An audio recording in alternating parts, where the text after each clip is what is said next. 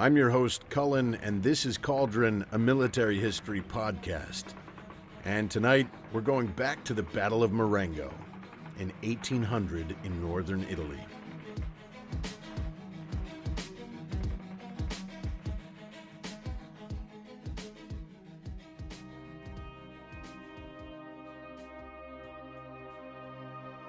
The fate of a battle is a single moment. The decisive moment arrives, the morale spark is kindled, and the smallest reserve force settles the issue. Napoleon said this, and I'm not sure that there's a better battle in his career than the Battle of Marengo to really exemplify this statement. He is renowned for having these incredible set-piece battles where he wins on the fly and he's able to be in so many places at once and perceive the enemy's intentions and force them to do what he wants them to do. Marengo is a situation, it's a battle where none of that applies. He's back-footed from the very beginning, and it's almost entirely of his own doing, which is very rare for Napoleon. So it's a great battle. I think it's a fantastic story, and there is no more dramatic battle. Or I would say that a lot of Napoleon's battles are incredibly dramatic. You think of the pyramids fighting under the pyramids, and the Imperial Guard at Waterloo, and all these massive moments that he had in his career.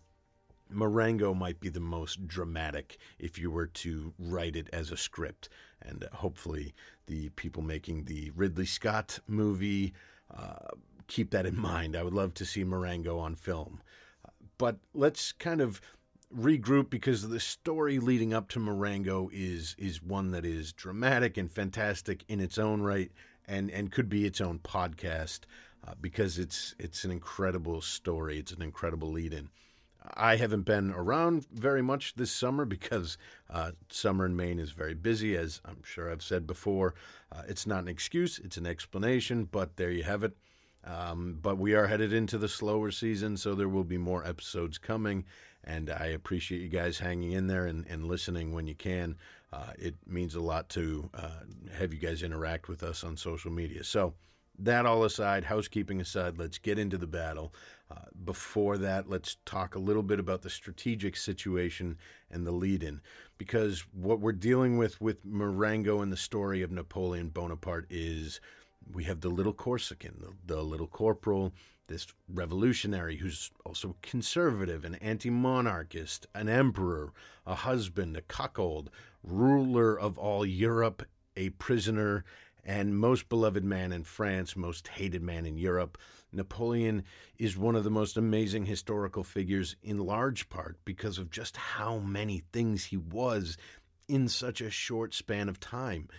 To have risen from not even a minor, but a minuscule noble family from an impoverished island province of the French Empire in the 18th century to a talented and respected artillery officer was quite the social achievement.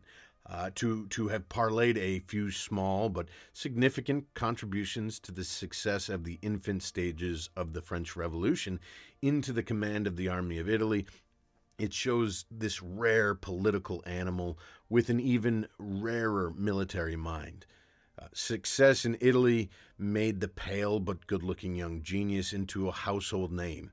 He wasn't yet the adored emperor, obviously, but the path to that throne was being laid rather rapidly. The decision to strike the hated English, perfidious Albion herself, by striking a blow against her empire in India was grand, if a bit far-fetched. I'm not sure you could sell that venture today, but back then it was deemed a potentially profitable adventure. Talleyrand, the foreign minister at the time, he kind of understood the cunning and geopolitical genius of the move, and backed Napoleon's call for men and material. And the selling point was not that he intended to sail to India itself, but that he planned to march there. An invasion of Egypt and the follow-up conquest of the British possessions in the Near and Middle East would open the door to a French army following Alexander's trail to the very doorstep of the Indus River and the subcontinent itself, thereby threatening Britain's gem, the crown jewel of the empire, India. And the pressure that this would place on the British would prove too much even for the bellicose politicians of Pitt's Parliament in London. Napoleon understood that by cutting India out of the British equation, it might very well bring them to their knees and therefore bring them to the table of peace. It would bring them to a position where they had to start talking. Napoleon set sail with his army in 1798. He's famously brought along botanists, scientists, artists, archaeologists, who are all ready and there to decipher the secrets of the land of the pyramids and the Sphinx. The expedition had some pretty dramatic victories, but the disaster at the Battle of the Nile, where Nelson guts the French fleet at anchor, a battle we will eventually get to. I think it's one of my favorite all-time naval battles. It's an absolute smasher of a battle, but it completely strands the French in Egypt. They are stuck there pretty much without much ability to communicate or send much in the way of material to Napoleon and his men. And then they are hit with plague, which infected their entire ability to act, and it ends in this defeat at Acre, and it brings this young general crashing back down to earth. He's the cream of the crop for a few moments there, and then all of a sudden reality strikes, and he's kind of not brought low, but he's brought back down to reality. He pretty dishonorably deserts his army in Egypt, and that's definitely a mark against him in the historical context of his career. He doesn't tuck tail, but he slips away in the night, leaving his entire army there to figure out a way to either survive or succeed or get home. And we'll eventually cover some of that, and it goes kind of belly up for them. And in November 1799, Napoleon orchestrated a coup that dissolved the Directory, which was the governing power after the various smaller groups that took power throughout the Terror and the French Revolution. You had this weird kind of moment of, it was just very shifting period, and so there was no clear understanding of who had what kind of control and what the power really was going to be behind the government. And then finally it settles and kind of asserts itself, and it's called the Directory, and Napoleon is a general for the Directory for a while, and then in 1799 he orchestrates this coup, and they create the consular government. By December 25th, he's had the backing of his army really help him further consolidate power within the consular government, and he is named or installed as the first consul. And this gives him the lion's share of power within the government. He's not quite a dictator, but he's a step down from dictator. And up until this point in the story, Napoleon is brilliant and clearly a man on the make. He's clearly a man of rare intelligence and ability, but he's not necessarily unique in historical terms. There are plenty of generals and politicians who have not exactly done the same, but have walked a very similar path to power. And it's something that I think is an interesting historical factor, or it's something to always reframe your mindset when we look at history. Nothing that we've read in the history books was guaranteed. The end of World War II was not guaranteed before 1942, 1943. That's probably a rare one where it was pretty assured by 1942, but certainly World War I, if you think about it, there was no guarantee that the Allies were going to win in 1918 up until probably late spring.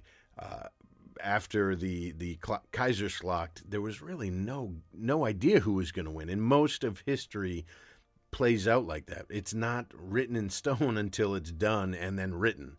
So Napoleon's rise, although startling and definitely very fast and impressive, didn't have to end with him as an emperor and then a failed emperor and then a prisoner. There was an untold number of ends to the story of Napoleon that never got told because of how it unfolded. But we have to remember that when we're reading history, because sometimes it gets easy to get into that mindset of, I know how the story ends. He ends up on a little island as a prisoner. But that was not known in 1799. It was not known in 1800. And it wasn't known up until the end of the day at Waterloo. So just something as a sidebar to remember as we're going through this story. 1799, Christmas, he gets the lion's share of power as the first consul, and there was a whole bunch that had to be accomplished between when he became first consul and when Napoleon would crown himself emperor of a vast European empire. So let's get to the lead in here. The first consul was a mixture of Home Secretary, Chief Justice, and Chief Warlord. Though, as we'll see, there was a caveat in the structure of that government that he couldn't actually command in the field, although by the end of Marengo, he is clearly in charge. But as we lead into that, he is giving commands to one of his subordinates, Berthier. And the first consul had a huge plate. As Home Secretary, Chief Justice, and Warlord, he's dictating daily bulletins. He's dealing with new crises all the time. There are rebellions in the Vendée. There's anti-Austrian pamphlets that have to be structured and written out. There's the Dutch treaty that has to be enforced. There's communiques with the Russians that have to be held. There's policy at home. There's army building. There's outfitting that army. There are laws that have to be restructured. And it's impressive to think of one man as doing all this. What's even more impressive is that he often did a lot of these things at the same time. He would have multiple secretaries, and he'd be walking up and down a line, or he'd be pointing at them and saying, halfway through the anti-Austrian pamphlet, he's talking about that. Then he has a thought about what he wants to say to the Russian, and he goes over to them and explains that. And then he remembers, we have to make sure we have 1 million muskets in reserve. And having all that in his mind is, as a person with a mediocre brain, it is beyond comprehension that somebody could have all that floating around. Now, obviously, he had secretaries, and a lot of this is written down, and he had many people talking to him, but he was also the final word on a lot of it, and a lot of the ideas are his own. So it's another notch in the Napoleon belt for why he's held in such high regard. So in 1799, he had a few pretty big priorities on his list on his honey-do list, if you will. So not least of those is retaking a lot of territory for France that had been lost to the Second Coalition. So as France is struggling to find its footing in Europe post-revolution, it's a very scary thing to the rest of Europe. You have this seemingly bloodthirsty mob of armed revolutionaries who are just bursting with energy to get as far away from Paris, spreading their message of anti-monarchy as they can get, and they're doing it with the conquering zeal of an army under Napoleon. So they're afraid that their own crowns are going to be taken from them, if not their heads as well. And so the other aristocratic powers and empires of Europe, Russia, Austria, Great Britain always, and Prussia, sometimes Spain, Portugal, all these other countries are starting to kind of side-eye France, and they will form a number of different coalitions. And these are coalitions with the sole intent of not just penning in the revolution and maintaining France's natural borders, and that's something that pops up over and over again. The France's natural borders. They are intent on also removing whatever revolutionary government is in place and reinstating the Bourbon family or the original monarchy that was the ruler of France. And the Second Coalition had a lot more success. By the mid-1790s, you're starting to see a wearing down of France's armed forces in the fields, kind of a general lethargy as far as their ability to maintain armies in the field. They lose some ground to the Austrian and Russian armies in the fight for different areas. So along the Rhine and in the what would be the Holy Roman Empire up until Napoleon dismantled it, the Russians have taken a lot of territory and the Austrians have as well. And then in Italy, where Napoleon's legend is pretty much born, France is forced all the way back from the peninsula. They've pretty much lost any control on the peninsula, and they're pushed back to the Provence, Genoa, Maritime Alps region. A victory in Zurich by the General Soult stabilized the French position there, and the Second Coalition pretty much collapsed with Russia withdrawing in 1800 on the Tsar's orders. So the Second Coalition is strong. It has some success and some victories, and then by 1800 it's dissolving and falling apart. Switzerland is kind of out, and Denmark is kind of out, and the British always fighting the French, but they're not able to really get strong help from anybody particularly. Austria is always in the field, but they're not really doing a heck of a lot. So by 1800, the line has stabilized. The French have regained some territory in Switzerland, and they're starting to try and work their way back into the Rhine, work their way back into northern Italy. While the French army of the Rhine under General Moreau held the center and kept the enemy's attentions, Napoleon, who is again now first consul, went on a flurry of improvements to the military and the state. He made it so that artillery drivers became militarized instead of just hired hands. This gave him a greater ability to move the most important piece of military equipment of the time and pretty much since cannon was created. If you look back all the way back to the siege of Constantinople and how important cannons were up until this time period, and how field cannon became really important. Grape shot was a massive part of Napoleon's success in being able to move small cannons on the field quickly. World War I, the vast majority of deaths in World War I were caused by artillery, all the way right up till today, where we're seeing in Ukraine the importance of artillery in terms of a decisive military weapon on the field of battle. So artillery drivers are militarized. The Consular Guard, which is destined to become the Imperial Guard of legend, is completely reorganized and created into pretty much what it would be under the Emperor. And finally, the most important part of that military reorganization that Napoleon underwent is the creation of the corps structure. Now, the corps is experimented with throughout the 1790s, 1780s. You'll see it in a few different forms throughout history where other countries do this, but they don't give it the formalization that Napoleon does.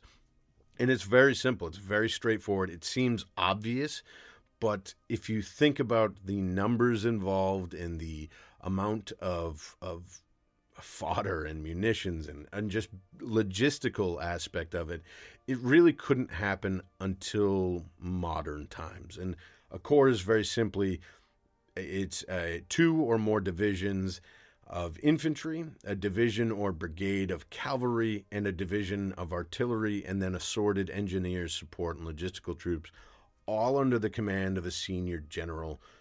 In the French case, it would later be a marshal, but at this point, it's just a general. And the reason that this is important is it means that a corps, it can work in conjunction with other corps and create a vast army that Napoleon would be able to use over and over to outwit and overpower enemies, or it can splinter off and function in its own independent arms. So if you have 3 divisions, well, you can have one division in the center pinning your enemy, and then have your 2 other divisions swinging around a flank, or they can go off and engage smaller enemies, or you have this cavalry brigade or division that can act as its own independent force. It just gave the general in command of the corps a lot of maneuverability and flexibility, and then the overall commander of multiple corps has an incredible amount of choices. And as a general, as a leader in anything really, having choices or having options is an incredible asset. If you're forced into 1 or 2 or 3 different choices, you really have no choice. But if you have endless things that you can do, if you have a myriad of different responses that you can give to stimuli or reactions that you can give, or if you have a myriad of different ways to force someone to do something or force an enemy to react to you, you are in a great spot. You're in a very healthy position if you're a field commander.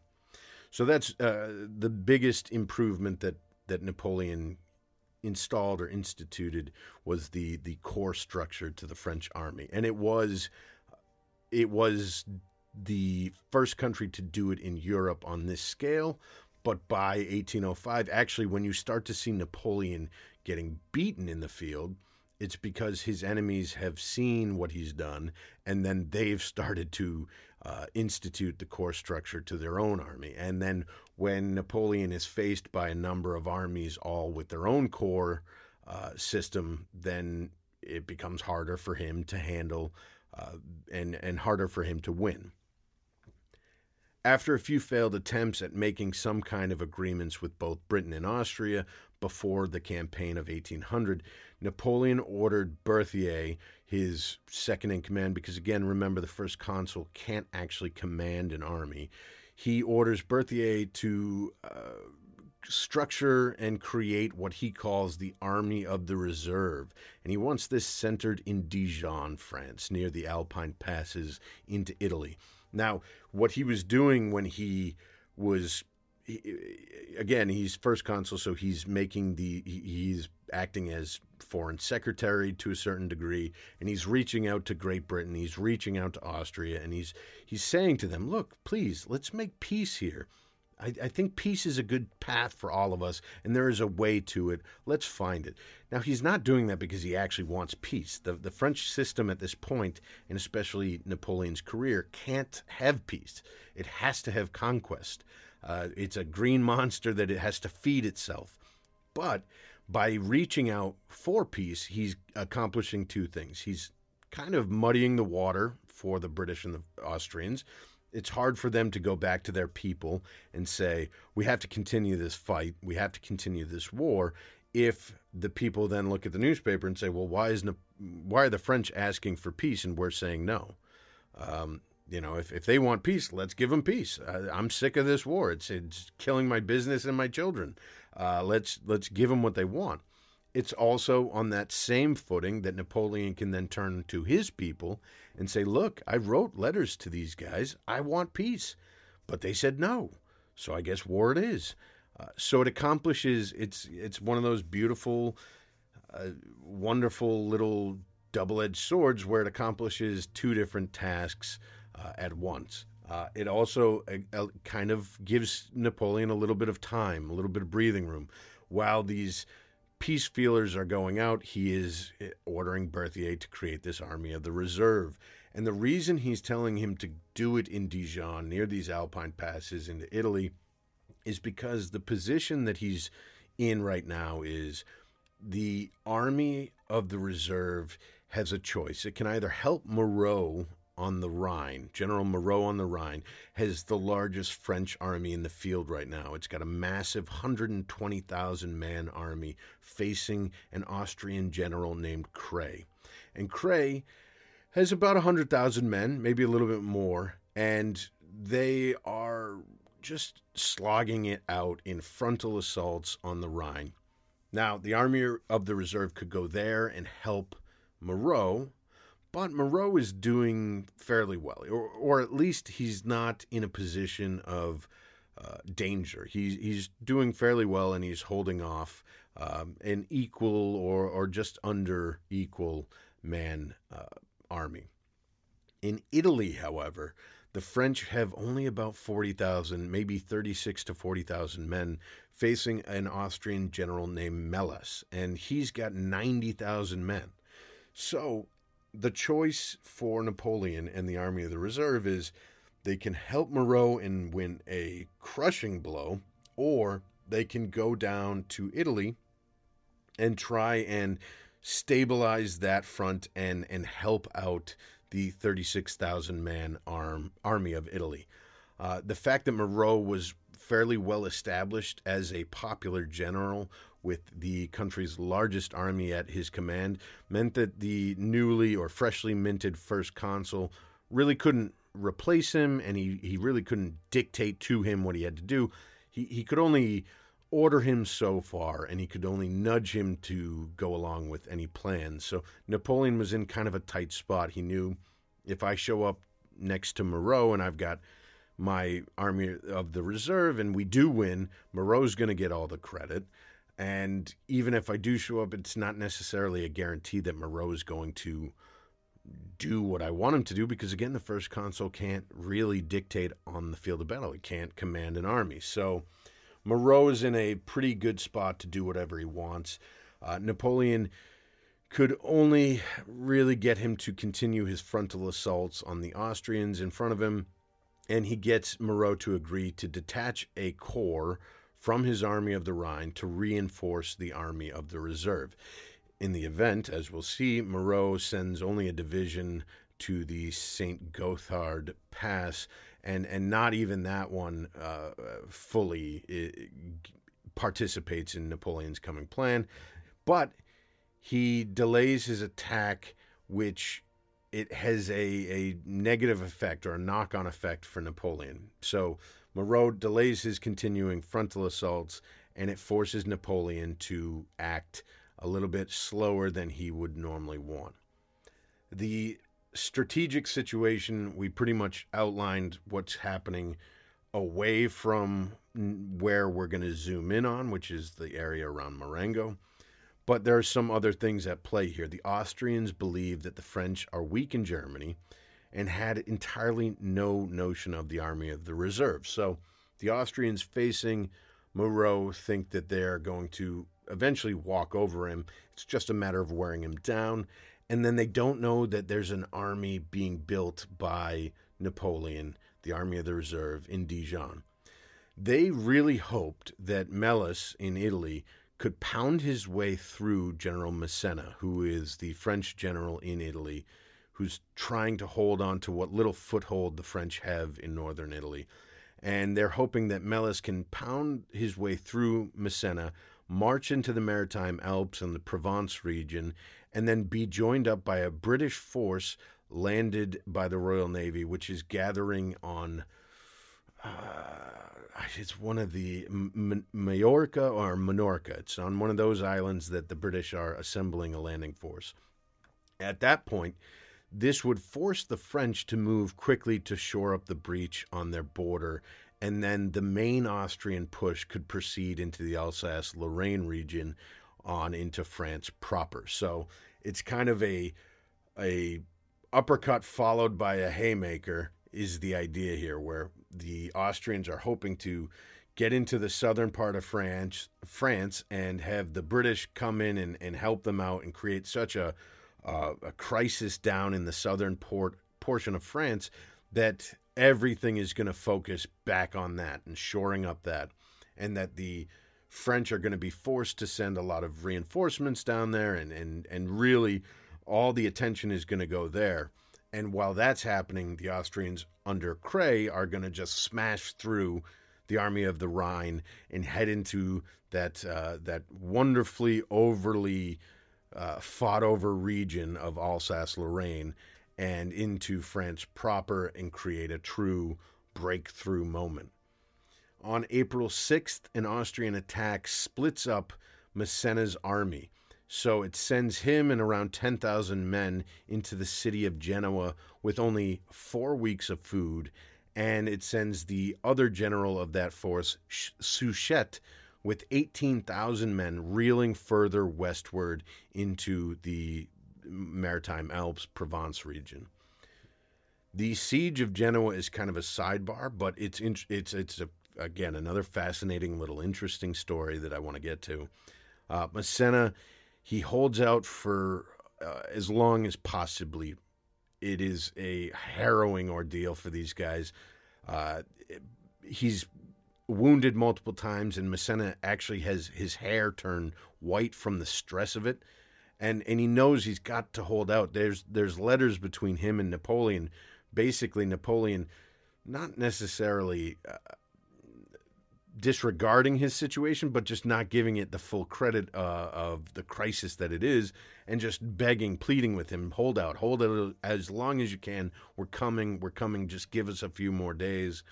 And the starvation levels for both the townspeople and the soldiers are unfathomable. I mean, they are harrowing. By the end of the siege, they're down to a quarter pound of bread and a quarter pound of horse meat per person, and even that was dwindling quickly. Eventually, they are without any food, and they're forced to surrender. But they get great conditions because Melas, at this point, is starting to hear grumblings of an army coming down from the Alps. And so his priority is wrap up this Genoa thing and get the hell out of there, because I don't know what's behind me. I got to get back there. And so he gives great conditions to Massena. He gives him safe conduct back to Provence and Suchet's divisions. And the deliberations of this surrender actually help Napoleon, because they delay Melas's army from building up as quick as they otherwise might have. So if he could get back quicker, Napoleon might have faced an even stronger Melas than he finds in a few days. But because he's down here negotiating this surrender of Genoa, Melas is held up a little bit. The delay allows for the French to win a small battle at the city of Piacenza, which officially cuts Melas off in the east. We'll get to that, but it's a little foreshadowing to what happens. While Genoa was besieged, 21,000 Austrians were effectively tied up in that area, and another 30,000 were following Suchet southwestward. So northern Italy is basically a bunch of small garrison towns of Austrians that are holding their conquered cities and towns, but they're not full armies. They're just, a few brigades here, a few thousand men there, a few hundred here. And the real strength and body of the armies of Austria in Italy are following Suchet and around Genoa. And that plays a huge role here, because it gives Napoleon some real strategic maneuvering space. With so much of the enemy focused away, Napoleon realized he had a chance to maneuver freely, but first they had to cross the Alps. And this is anytime anybody's crossing the Alps in any size, it's an adventure story in and of itself. In mid-May, Napoleon arrived at the Army Reserve headquarters and planned his attack south using 5 different passes through the mountain range, which it seems like the easiest would be the Little St. Bernard Pass, but it would require a much larger supply train. It's a longer pass, it's a longer path for him into northern Italy. And being Napoleon, who is Caesarian in his desire to move quickly and get from point A to point B as fast as possible, he decides to go with the Great St. Bernard Pass, which is harder but much shorter and would yield the earliest return for him. So it's a 40-kilometer pass, and they traverse it in 6 days. And this is an incredible story of tenacity and endurance.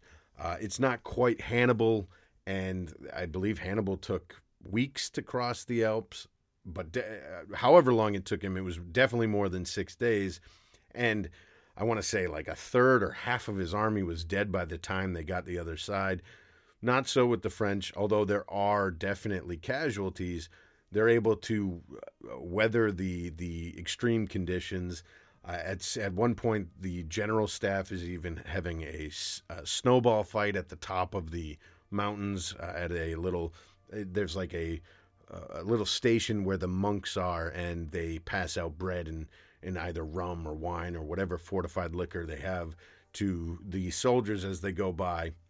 Well, at that place, you have some of the generals having a grand old time sledding and having a snowball fight.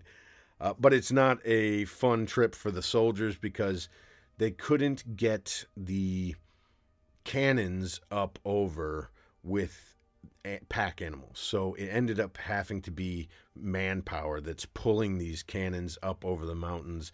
And it's 100 men to a cannon, and they've got ropes and pulleys, and they're doing incredible physical labor dragging these things over the Alps. It's hard to even envision, but it's incredibly impressive. It's one of the great propaganda pieces of all time. If you have the time, I can't urge you enough to track down the Simon Schama documentary called The Power of Art. And he covers a bunch of different interesting artists from Caravaggio to Rembrandt to Rothko, but there's one on Jacques-Louis David, and it's really fascinating how he used propaganda and created these incredible, indelible images of the emperor, and it's really the most iconic is probably the least truthful, and that's the famous painting of Napoleon on his beautiful war horse who's rearing up, and he's in the mountains, and his great cloak is washing over him and kind of enclosing in him in the wind, and he's pointing forward, and he's stunningly powerful and masterful, and it's all a fraud because really he was on a donkey and probably shivering and wrapped up as tight as he could be in as many blankets as possible.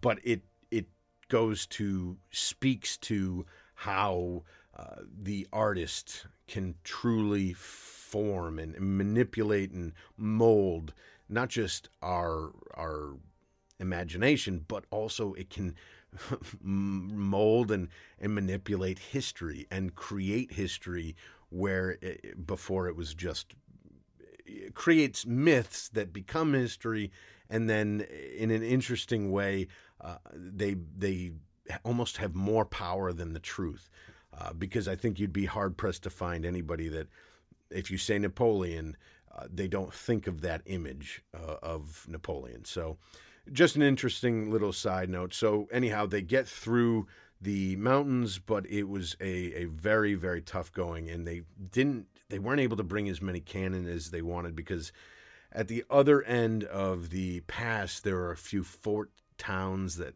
just gave up a good fight, and it forced Napoleon to sneak by at night with his men and had to leave the cannons there to take those towns, and it really slowed down his advance and left him undergunned as he goes forward, which plays a part at the battle. Only about 6 small cannon are able to get through, and this, like I said, would be an issue in the campaign going forward. Once through the passes and with his army congregating, Bonaparte is able to march to Milan, and he takes Milan before going to Massena's help, and that is what dooms Massena to surrendering, or Genoa and Massena to surrendering to Melas. But it's a brilliant strategic move, because Bonaparte, by taking Milan, not only does he get the arsenal that was there, but he also is able to effectively cut off Melas from the east. So if Bonaparte had marched straight south to Genoa once he got through the passes, Melas would have had the opportunity to retreat eastward and avoid fighting Bonaparte at all. Instead, what happens is Bonaparte goes east first and then goes south, and that boxes Melas into a position where he either has to continue south into southern France and hope for the best there, go north into the passes and try and somehow get to the Rhine army that the Austrians have up there, or fight Napoleon to get further east, which is what eventually happened. So on June 2nd, Napoleon takes Milan. 2 days later, Genoa falls, and that mission that Massena had been given to hold Melas in point for as long as possible continues, and he's able to draw out negotiations. But Melas, taking the city, realizes that there is this army of the reserve romping around in his rear area, so he orders his fractured army, so the forces that are following Suchet and then his army around Genoa, he orders all of it to congregate at the same point in the town of Alessandria between Turin and Genoa. So at the start of the battle, Napoleon believed that this was a do-or-die battle. He understood inherently that if he failed here, not only would he be cut off, so his army would have been sent reeling into the northern part of Italy, farther away from France and any potential help there, and it would have become a situation where the Austrians would have probably found more armies to come and encircle him. But it was also a moment for his career that he couldn't let pass by. If he allowed Italy to be reconquered fully by Austria and pretty much fall under the control of the Austrians again, then his successes in Italy would be washed out, which is why his decision and his dispositions before the battle are very strange, because he didn't have full knowledge of the enemy or their purpose or whereabouts, and yet he still decided to divide his forces, which, as we know and as we've talked about, is a cardinal sin, but particularly when we're considering Napoleon, who over and over, this is one of his huge kind of standby things, is you never divide your forces in front of the enemy. However, he does it regularly, so it's an interesting moment. He split his army into 4 corps under Lane, Desaix, Victor, and Duhem, each with 2 divisions, a cavalry unit, artillery, and support personnel, each between 6,000 and 9,000 men. He keeps a reserve of 5,000 infantry and a large cavalry force, but as we'll see, it plays a pretty big role in this battle. And Desaix is a fascinating character in his own right. He is probably Napoleon's only equal in the French army. He's considered by Napoleon to be his equal, and Desaix is a huge, huge figure in the Egyptian escapade of Napoleon. He's one of his most reliable assets, one of his best generals, a subordinate that Napoleon himself over and over is able to claim is just as good at generaling and just as smart and able as he is. So the other thing to keep in mind about Marengo is that this, for a lot of the French soldiers, this is their first battle. And some of these line units, the march through the Alps and then the romp around Italy, it takes a toll. These units are hungry, they're sick, They're injured and unattended to. Many of these uniforms are rotting or lacking. Many of the men are lacking boots, and this is all part of the Napoleonic game plan because, or well, I mean, he would definitely not want them to have that situation if it could be avoided. But when you have a population in arms, when you have conscription armies, the ability to take care of them hasn't quite met their ability to arm them and muster them. So it's probably not for another 100 years before you have the real. Well, I don't know. By the end of the Napoleonic Wars, you have countries able to do this, and then definitely by the time of the American Civil War, you have countries able to arm massive conscription armies. But at this point, it's so early in the game that the two things haven't quite met up. The logistics of it haven't quite met the conscription. So they're in a tight spot. Napoleon, again, this is another reason why this is such a do or die battle for him, is he knows that this army is not going to remain on its feet for very much longer. He has to win a smashing battle and then gather his strength for the next one. Otherwise, this army is about to maybe disperse or teeter and fall over or just completely fall to pieces. On June 12th, the army moves to the Scrivia River, and Melis's main force is still in Alessandria. But a small concentration of the Austrian army is in the town of Marengo proper. So if we want to kind of set yourself on a map here, the top left-hand corner of the map is the town of Alessandria. The bottom right-hand corner of the map is where Napoleon's army is. About in the middle is the town of Marengo. And there's a couple of rivers that cross diagonally from the top right-hand corner to the bottom left-hand corner. And those rivers each have little bridges over them. This would all be the battlefield that we're about to talk about. So as Alessandria is being filled up with Austrian troops up in that top left-hand corner, in the middle there's a small kind of outpost, and then there's a few small Austrian outposts along those diagonal rivers going from the top right to the bottom left. There's cavalry in the distance and light infantry, but the presence of those forces and the weak resistance that they put up worries Napoleon. It makes him think that the Austrians are trying to sneak away. Whether they're headed north or south, he doesn't know, but he thinks that this is just kind of a show of force to convince Napoleon to stay put or to wait a little bit longer for him to build his own strength so that Melis and his Austrians can slip away. So on the 13th, there's also a report that a bridge is destroyed and Napoleon's army marches to Marengo, and it comes up against no enemy or not even any sign of any Austrians. So he assumes, okay, well, they've gone, so I've got to find them.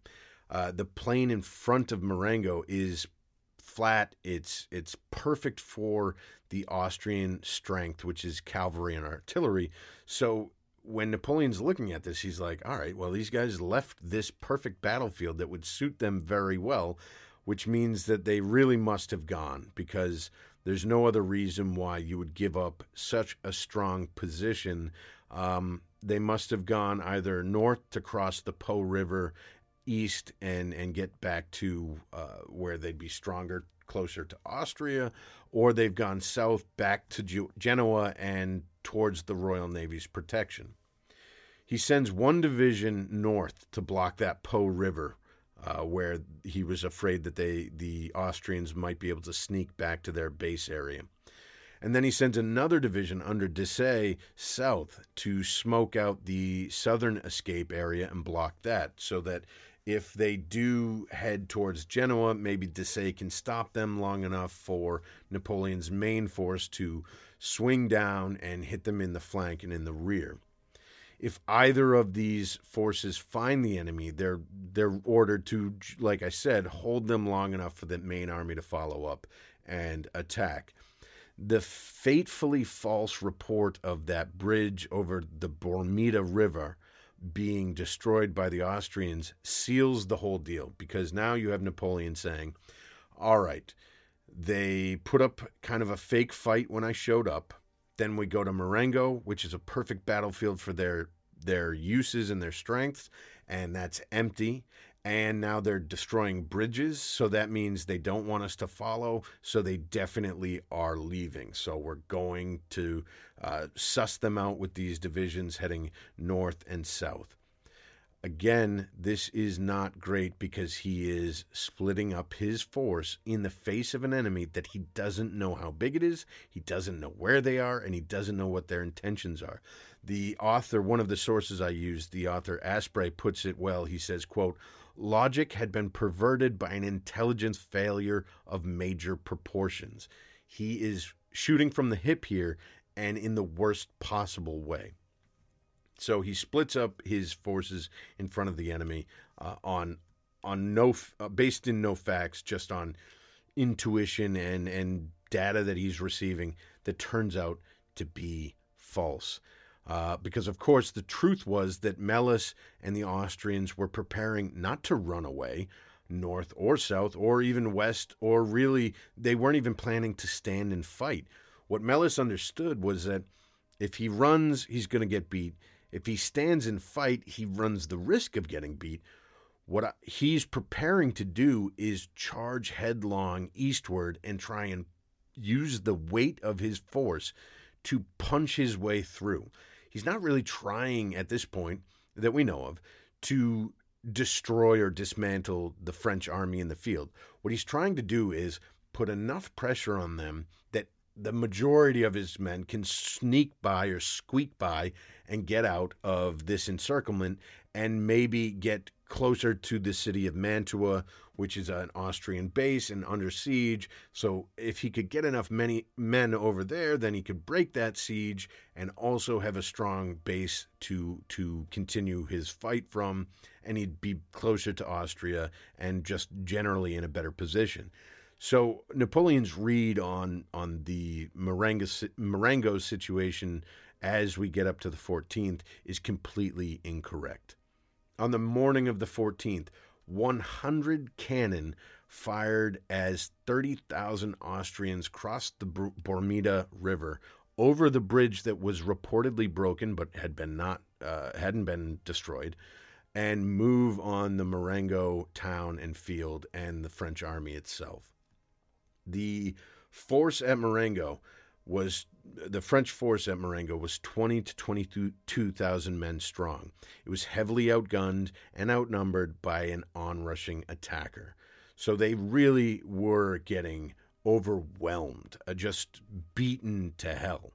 The surprise was almost total. The French center under General Victor was battered back all morning long. And it's vicious fighting. We're talking about the age of Napoleon here, where you have muskets being fired at paces away, you have grape shot, canister shot, cannonballs, just doing absolutely devastating damage to tightly packed men. This all forced Napoleon to recognize and admit his mistake. He recognized fairly quickly, oh wait, we've got a problem here. So he sends riders galloping north and south to try and catch those divisions that he'd sent out the previous day. But there was really little hope that they would, A, be found and then rerouted in time, and then they would eventually arrive within time to be of any use. Because if you think about it, they had a almost 24-hour head start, and a lone rider finding a division at this point in history, there's no communications. It's just point and hope you get the guy, and then they have to turn around and then hightail it back, and you're only traveling as quickly as you can get men to march. So it was a very drastic and last ditch effort by Napoleon to find those divisions. And again, the fighting is incredibly heavy. Oftentimes, units are firing at each other from just a few dozen paces. You've got cannoneers unloading into masses of men from less than 100 feet away, which just shreds flesh. The damage that grape shot can do to a group of people is it's hard to imagine. It's impossible for me to imagine. But it's essentially just imagine what kind of damage a shotgun would do to a group of tightly packed mice. Small animals just obliterated. You have people being torn to shreds by this cannon fire. And the fighting goes all day. It's back and forth. There's some seesaw affair around Marengo. Both sides are trading cannon and bridges and huts and little farmsteads and landmarks all around the area all day long. So the French are holding this cannon, and then all of a sudden the Austrians take it, and then it becomes a strong point, and the French counterattack, and then the Austrians counterattack. That's happening hundreds of different little spots all over the Marengo area throughout the day. And remember, the French are outgunned heavily. They take the brunt of this cannon fire. It's this raking cannon fire all day over and over because the Austrians had 100, the French had 20 or 30 or so. By mid-afternoon, the French are left pretty much melted. They take this massive cavalry charge from the Austrians, and the whole French line shivers under the attack. They begin to withdraw. They're tired, they're weakened, and they start to move back to the village of San Giuliano. All the way, the Austrians are surging forward. All the way that the French move back, the Austrians are hot on their heels. And now, again, the French are moving back to that bottom right-hand corner of the map, and they are defeated. This is a battle that is won. It is over.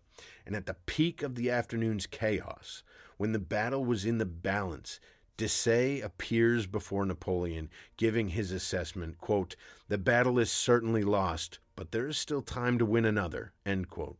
Now, that line is interesting because it is disputed.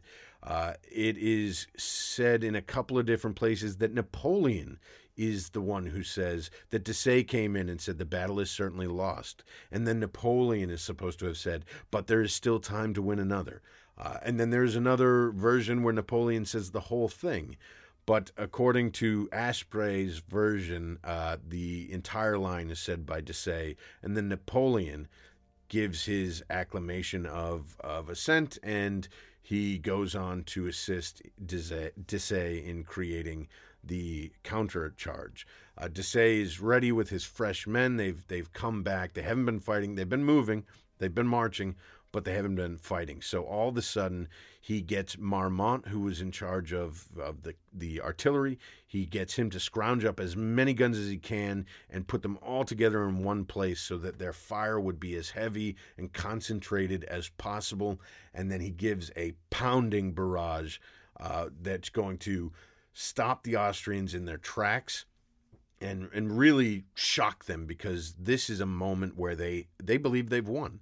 And let's get a view on the ground here. There's a conscript Captain Coinet recalled, "I made the sign of the cross and it brought me good luck. I lowered my head, but my sergeant struck my pack with the flat of his saber. 'We do not lower our head,' he said. 'No,' I replied. This was carnage. The men of our demi-brigade had become lions."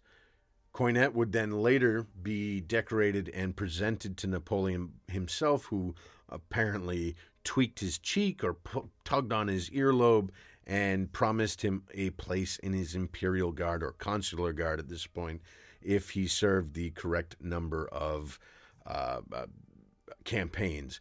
Now, what you don't get from that, other than that one part where he says this was carnage, is that Coinet's demi-brigade suffered incredible losses. I think we end up, I don't remember, but there's an incredible amount of men that end up injured or dead in this one group of a few hundred men. Napoleon, at the same time, is screaming like something out of Braveheart. He's riding around up and down the line of men, yelling at them, quote, "My children, remember that I am accustomed to sleep on the field of battle," end quote. And then he's telling them, you have to take this because I'll have nowhere to sleep if we don't win this field. If we don't win this battle, I guess I won't have anywhere to sleep. So he's urging and encouraging and willing his men on to the fight, and he's doing it, and it's working because these men are fresh. And the sudden appearance of these fresh French infantry give the Austrians pause, and then they're hit by this withering round of grape shot from the quickly gathered French artillery. The Austrians stumbled, Desaix struck, and victory suddenly became defeat for the Austrians. The energetic charge of the French gave heart to the exhausted men that had fought all day. They now found reserves of strength and energy and joined the fray. So the French that just moments ago are running away, they're getting beaten, they all of a sudden see that they've got their buddies, the guys that had been gone all day have showed up, and they're starting to beat the piss out of these Austrians, and they turn around and they join in because, it's now it's become a day of glory for the French. The Austrians, they are just as tired as the French and just as exhausted and just as bloodied, but instead of having the adrenaline of victory behind them, they now have the adrenaline of fear, and they quickly deflate and start to fade and run. The French seal the Austrian army's fate when the cavalry reserve under Kellerman swings in from the flank and hits the Austrians as they are trying to gather themselves. And this French cavalry assault just absolutely shreds the Austrians. It completely decimates them and destroys any potential for the Austrians to gather themselves and become strong or hold any kind of position. Quote, I shall soon be in Paris. I cannot tell you more. I am in the most profound sadness at the death of the man I loved and admired the most. That's written on the 15th of June by Napoleon Bonaparte as he has just won the Battle of Marengo. And he's talking about his friend, his equal, his subordinate, but a man just as good at military command as he is. General Desaix was killed in the early moments of his victory-grasping charge when he was shot in the front line fighting with the French. The rest of the French army, they admit to 600 killed in action, 1,500 wounded, and 900 prisoners, but this is definitely not true. The losses have to be quite a bit more. The gentleman we quoted a few moments ago, the conscript Captain Coynet, he, like I was saying, his unit, which had 174 men in it, they had 14 that were unwounded or alive at the end. The rest of that unit was either wounded or killed. So the idea that the French army only suffered 600 killed and 1,500 wounded is absurd. Clearly, it's a propaganda move here. Much more likely they were either equal to or maybe even slightly more than what the Austrians suffered, which is the Austrians had 6,000 killed in action, 6,000 prisoners of war, and that 6,000 KIA, and that also includes wounded. So that's 6,000 casualties and 6,000 POWs, 40 cannon, 15 battle flags are taken. And because the French were losing, it's safe to assume that their numbers were either equal to or even greater than. But that the turn of the events at the end of the battle and the switch from defeat to victory was so unlikely and so just devastating for the Austrians. The French were able to quickly turn the numbers around in their favor. Napoleon, on hearing of the death of his friend, is said to have questioned, quote, why am I not permitted to weep, end quote. Now, I don't know how to read that. Is he saying that he can't weep, like he's incapable of weeping? That he's questioning himself as Why can't I find it within me to weep? Or is he saying that I can't weep because I'm in front of my army or my men? Because I can't really buy into that. He's very emotional at a number of times. It's not like that would be unmanning for him to do.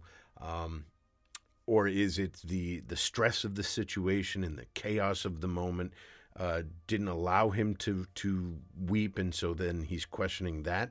I don't know. I think it's an interesting insight into the mind of the man, and a real rare moment of him being honest and human.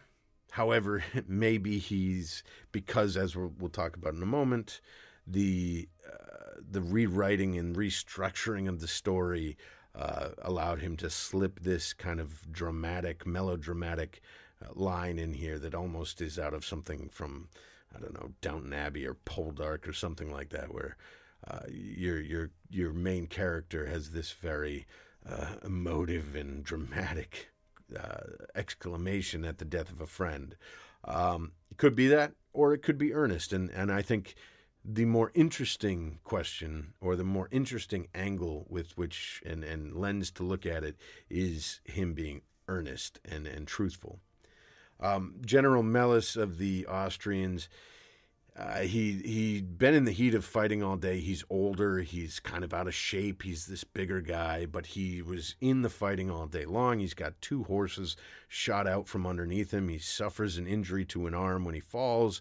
About halfway through the afternoon, he retires. He thinks this is done. It's sealed. It's signed, delivered. He's done. He's going to go relax and wait for Napoleon to come and ask for peace terms. Well, he finds out later in the day he's utterly defeated and exhausted, and by nightfall, he's an older man. He calls on a council of his generals, and they decided to sue for peace and for safe passage. The legacy of Marengo, it completely dismantles that second coalition's surge. Anything that they had gained, any ground that had been gained, is completely wiped from the board. After Marengo, or I think around the same time, Moreau has a crushing defeat of the Austrian army on the Rhine. So between the two, all the gains have been recertified, and the victory at Marengo forces the Austrians and the Italian states to reinstate and reinstitute the gains and the legitimacy of the peace treaty of Campo Formio that Napoleon had won a few years earlier in his original Italian campaign. So the French border is re-extended. There's even greater indemnities forced upon the Austrians and their allies. The French position is completely fortified and strengthened, and Napoleon's name for as great general is only reasserting itself. He's become this legend on the make. And in large part, that's because he goes back to Paris. As he said in his letter, he returns to Paris and he tells the story of Marengo. And every time he tells it, it gets a little bit more dramatic and a little bit more pro-Napoleon and a little bit more he's the hero of the moment. And I think there are 3 or 4 official retellings of Marengo that are released by the Napoleonic press, if you will, whatever that is, whatever structure that takes. But he puts out this story over and over and over, and every time it comes out, he's a little bit shinier, a little bit stronger, and a little bit more, he knew what was happening. He doesn't necessarily fully change the details in terms of, it was a definite moment of defeat and we somehow came up with a victory, but every single time it gets retold, he's got a bigger part to play in that, and a more heroic part to play in that. Another aspect of Marengo is it has this career-defining moment in terms of his legacy, where it seems like now this is officially the guy that can snatch victory from anything. And we'll see this over and over at Leipzig and then at Waterloo. There's always the fear that even when you've won, he's going to do something. He's going to have something up his sleeve. There's going to be a Desailly who comes out of nowhere and is able to just add that secret ingredient that gives him a Napoleonic victory. So there is that part of his aura that has been solidified here at Marengo and will go on to help him for the next 14 years after victory after victory after victory. There's always the ghost of Marengo playing in the background in his enemies' minds. Always that idea that, he's going to do something. Even though I've won, there's somehow we're going to get beaten, which I think oftentimes gets generals that he faces to beat themselves because they just see Marengo again and again. So no matter what I do, no matter how I position myself, he's going to do it. And then you add Austerlitz in 5 years after Marengo. You add Austerlitz to the little milieu of ghosts in enemies' generals' heads when they're facing Napoleon. And not only can he do this kind of thing at Marengo, but he can also do that kind of thing at Austerlitz. And I don't know how the hell I'm going to beat him. So I think this goes on in many ways to continuously help him throughout his career without him ever having to even put men in front of an enemy. They've already started to beat themselves because they look at Marengo. Interesting side note, there is a dish called Marengo, and it is an Italian dish made of largely tomatoes and I think chicken, and it's supposed to be very good. So I will post that recipe on our social media. That is the story of Marengo. I know it's been a long one, but I've been doing a ton of research, and I hope you enjoyed it. I know it's a loose format script, but it's fun and easy to play with, and I think there are some connections that can be made. So I hope you enjoyed that. If you have any comments, questions, concerns, thoughts, ideas, anything like that, reach out, whether it's by email or follow us on Twitter at Military History Pod or on Instagram at Cauldron Podcast, or you can just go to the show page and shoot me an email.